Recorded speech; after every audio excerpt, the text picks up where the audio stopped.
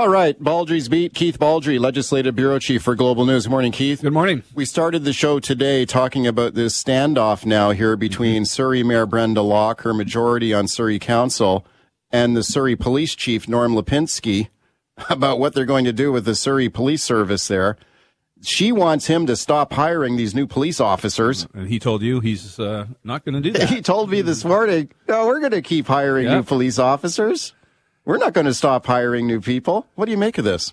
Yeah, I'm not sure Brenda Locke has the power in this situation to prevent Lipinski from doing that. Interestingly, I've been talking to some government MLAs, and I'm picking up signals that they don't think this can be turned back, that this is too far down the track. And one MLA made the point to me, he says, so are we expected to sign off on a plan to dissolve a 300-member union? Oh, which is like, oh, okay. So that's got to be factored in this thing as well. Yeah. So I don't detect any appetite in this government to side with Brenda Locke on this. Now, it's up to Mike Farnworth, Public Safety Minister. He has to be satisfied that whatever happens, there is more than adequate professional police services in Surrey. Yeah. If disbanding this police service, Surrey Police Service, if it results in the loss of a fair number of officers, well, 275 of them have signed a pledge saying they will not go back to the RCMP if their jobs are terminated or disappear. What would they do? Quit? Well, I mean, that's a bit of a game of chicken. Is that a bluff? I don't know. Is that a game of chicken? But I don't think Farnworth's going to sign off on a plan that sees the potential disappearance of almost 300 police officers. Right. So both sides are going to submit a detailed plan to Farnworth and his deputy and the staff, and they're going to study it. But I have to say, I don't pick up a lot of support in the government for Brenda Locke's idea. Okay, well, let's listen to Brenda Locke here, the Surrey mayor, talking to Simi Sarah this morning about this report. She says she's going to put this report together for Farnworth, why they should go back to the RCMP here, scrap this new police force. Here's what she had to say, then we'll get your thoughts. Staff are right now creating the reports to go to Minister Farnworth, and those reports will come, first of all, to the public and to Council on the 28th of November, so the end of this month, and then they will go to Minister after that once they're approved. Okay, and I suspect this report will say that you'll save money in the long run if you keep the Mounties. That's what I think they're going to argue. And that's not really what Farnworth cares about as minister. He cares about the level of police services. If it costs X, Y, or Z, that's a different situation. So this report's got to be fairly clear. There's not going to be any degrading of police services if they go this route. And same with Lipinski is going to have to make the case that his service is not going to result in any deterioration in police services. In fact, both sides have to show probably an improvement in police services. And maybe it's an either or, but again, picked up the union fact is a complicating factor here. This new police force already has a union in place. So. Very smart for them to do that because I think that makes it harder for an NDP government to undo it. And we're not talking about just a handful of people. These are more than a couple hundred police officers. So it's interesting that the standoff now between Locke and Lipinski is fascinating. Lipinski's going to keep going and keep hiring people. Right. And Locke is saying, no, now the Surrey Police Board is a different entity than council, and Lipinski says he's going to meet with them, and we'll see what comes out of that meeting. Right. What about a referendum? Like this was discussed last night at Surrey City Council. It was voted down last night, by the way. Surrey City Councillor Linda Annis had this amendment saying, look, why don't we just put this to the people in a direct referendum and let them decide? And the council voted that down. Could the province still go ahead with a referendum? Oh, the province could. I've never picked up signs that there's much interest in that route. Maybe that's the great compromise. But do you put certain benchmarks here? Is it a 50+1 referendum? Do you have to have a certain amount of turnout? I mean, the last two municipal elections, you could argue, were in a way a referendum on policing.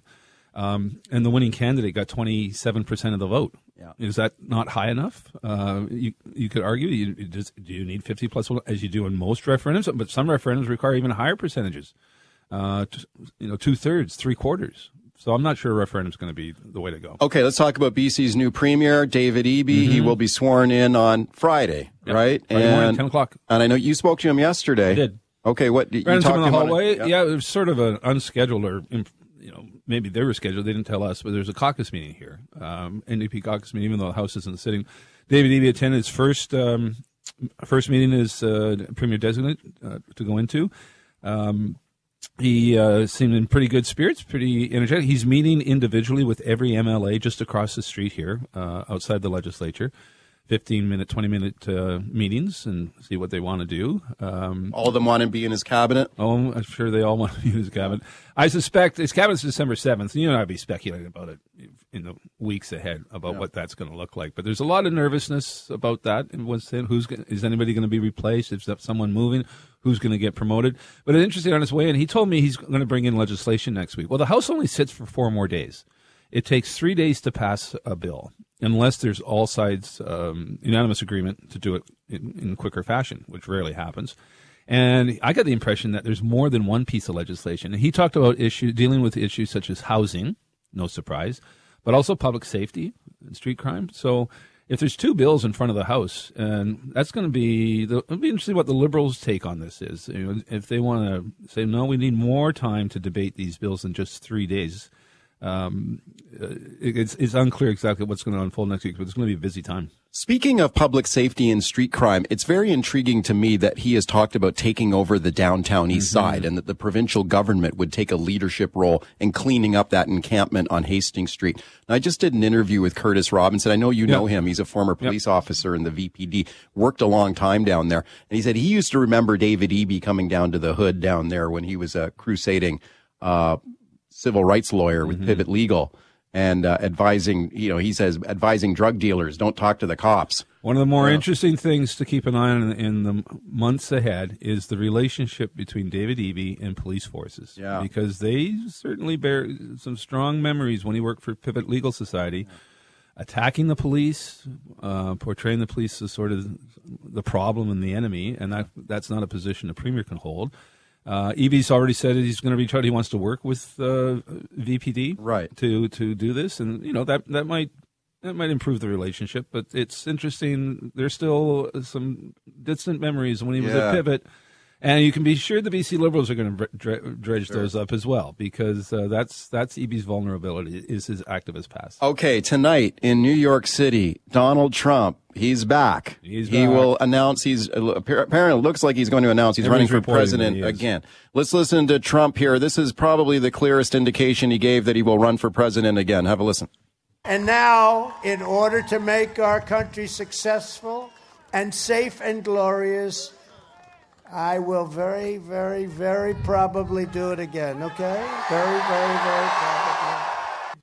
Okay, very, very, very probably. He will announce tonight. He will. 9 o'clock Eastern time. 6 o'clock our time. Yep. Okay. Listen to this here now. Now, this is Winsome Sears, who is the Lieutenant Governor of Virginia, a Republican. Winsome, what a great name. Winsome Sears, a Republican. Now, listen to what she says here about Trump running for president again. I could not support him.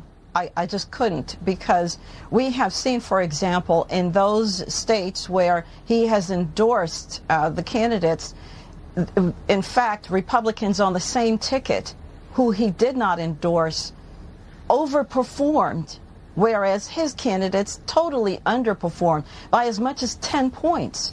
We have a clear mission, and it is time to move on.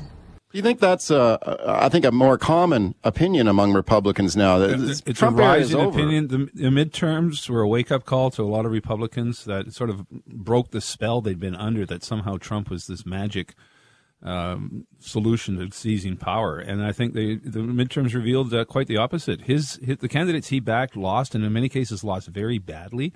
The election deniers lost. This was a totally unexpected showing by the Democrats, because the Republicans were still entranced by Trump. Yeah. That spell seems to have been broken with a lot of people. You got Winsome talking about this. Even really right-wing commentators like Ann Coulter now breaking ties with Trump, saying it's time for him to go. And she's not the only one. There's a whole bunch of the right-wing media commentary has decided that Trump is the problem. What a vicious fight this will be, though, between Trump and DeSantis. It's going to be. DeSantis won by 20 points. Yeah. In Florida. Florida is now that's the key state. It's replaced Ohio as sort of the strategic area. And if DeSantis is so strong there, you're going to see a lot of Republicans back DeSantis. Right, I think so too. Trump supporters. Baldrey's beat. Let's go right to your phone calls here. Marco in Surrey. Hi, Marco. Go ahead. Yeah, thanks. Thanks for taking my call. Just in regards to Surrey Police Service, like polling after polling showed that residents didn't want it. This is a financial boondoggle because they never released any of the real true costs. Surrey was going to end up with 729 SPS numbers versus almost 900 RCMP members. And nobody in Surrey wants this. And not only that, the amount of taxes that would have to be raised to pay for this new service, we're all dealing with expensive inflation. And I certainly hope the minister takes that into account of the costs of it. And, honestly, nobody wanted this in Surrey. So we're going to end up paying more taxes, have less police officers, instead of building on the infrastructure that we already have, and we would lose federal subsidies. Okay, thank you. Polling after polling showed over 80% of people didn't want this. Thanks for the call. Yeah, I'm not familiar with all the polls, but again, Farnworth's statutory requirement is to make sure there's an adequate professional level of safe policing in Surrey. He's not required to follow a model. Well, that's right. Like, I don't think that the money, the bottom line money and how much it's going to cost taxpayers is not the biggest factor. The major factor for him is public safety, right? Like, do they have an adequate police service in the city of Surrey? Now, this is interesting. The Surrey Police Force, the Surrey Police Service yesterday and the Surrey Police Board put out a statement. They said, and they admit that this Surrey Police Service is more expensive than the RCMP, but they say it's not that much more expensive. Mm-hmm. They say it's $18.3 million more a year. And if you take into consideration how much money has already been spent on this process, they say it would take a decade to earn the money back that's already been sunk. And it's already been put down the drain. So they're basically arguing that, the money argument is kind of a moot point. Yeah. That's what they say, but and again, it's not going to come down to money. It's going to come down to the level of police services. John in Langley. Hi, John.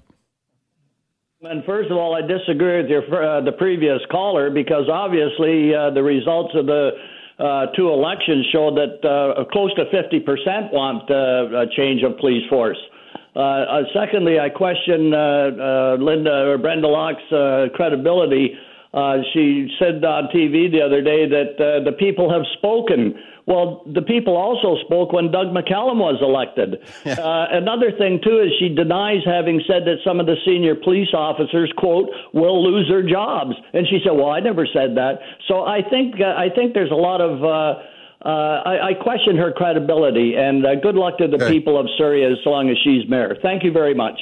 Thank you. Well, Brenda Locke said on election night to our camera that there were going to be some people who were going to lose their jobs in this. Then first news conference afterwards, she said, I never said that. Well, we have it on tape, on camera, saying exactly that. In terms of who's got a mandate, you and I questioned whether McCallum had a mandate because he got such a low percentage of the vote and there's such a low turnout. I'm not sure anyone has a mandate on this issue.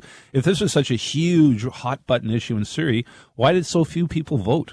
Another interesting factor here, as we were talking about this off air during the commercial break, is that Brenda Locke is a former Liberal MLA. Mm-hmm. Now you have an NDP government that is set to decide this. So it's not like she's got a lot of friends in this government who want to cut her some slack and help her out here. And they're not politically motivated to bail her out. Yeah. And again, the union, I'm not sure they've got a contract. But that took me by surprise when I learned last week that there's already a union in play with almost 300 members. Right. And again, I just can't see an NDP government taking steps towards dissolving a significantly large union. Yeah. Gordon in West Kelowna. Hi, Gordon. Good day, gentlemen. Did you, in regards to Goofy Trump there and his maybe big announcement, did you guys see what I seen in, one of the big networks in Washington last night early about Mike Pence, the interview with Mike Pence? It was rather interesting. And what did he say? And in regards to the January 6th trouble there and whatnot, and even down to the point they asked him if he's going to run, and he said he hadn't made up his mind yet, but he didn't have anything very nice to say about Trump. No, well, the breach between Trump and Pence, I don't think is going to heal over. Pretty significant, and I think there's going to be a growing breach between Trump and parts of the Republican Party leadership. As you say, Mike, it's going to be a vicious fight. Yeah, I think Ron DeSantis will beat him. But it'll be a bloodbath. I think he's got the momentum. I wouldn't discount Trump. I mean, you never know. He overperformed before, but I think the midterms were a wake-up call. Jennifer in Coquitlam. Jennifer, you have 30 seconds here, okay? Oh, my God. This will be a quick one. The problem with the downtown east side in 10 words. I picked up a lady to take her out from hospital. I work for a transfer company. Took her down. She'd been in there for 21 days to get clean and sober. Took her down to the Insight housing, which is right above the Insight needle exchange and all that kind of stuff. So that woman is doomed to fail because, you're putting her into housing on the downtown east side, and she is literally 2 floors above the chaos. And they expect her to be well and make it back into society. Thank you, Jennifer. We only have 10 seconds. Well, yeah, we'll see what David Eby has in store. He wants to get rid of encampments. Easier said than done, but it could be a messy fight down there.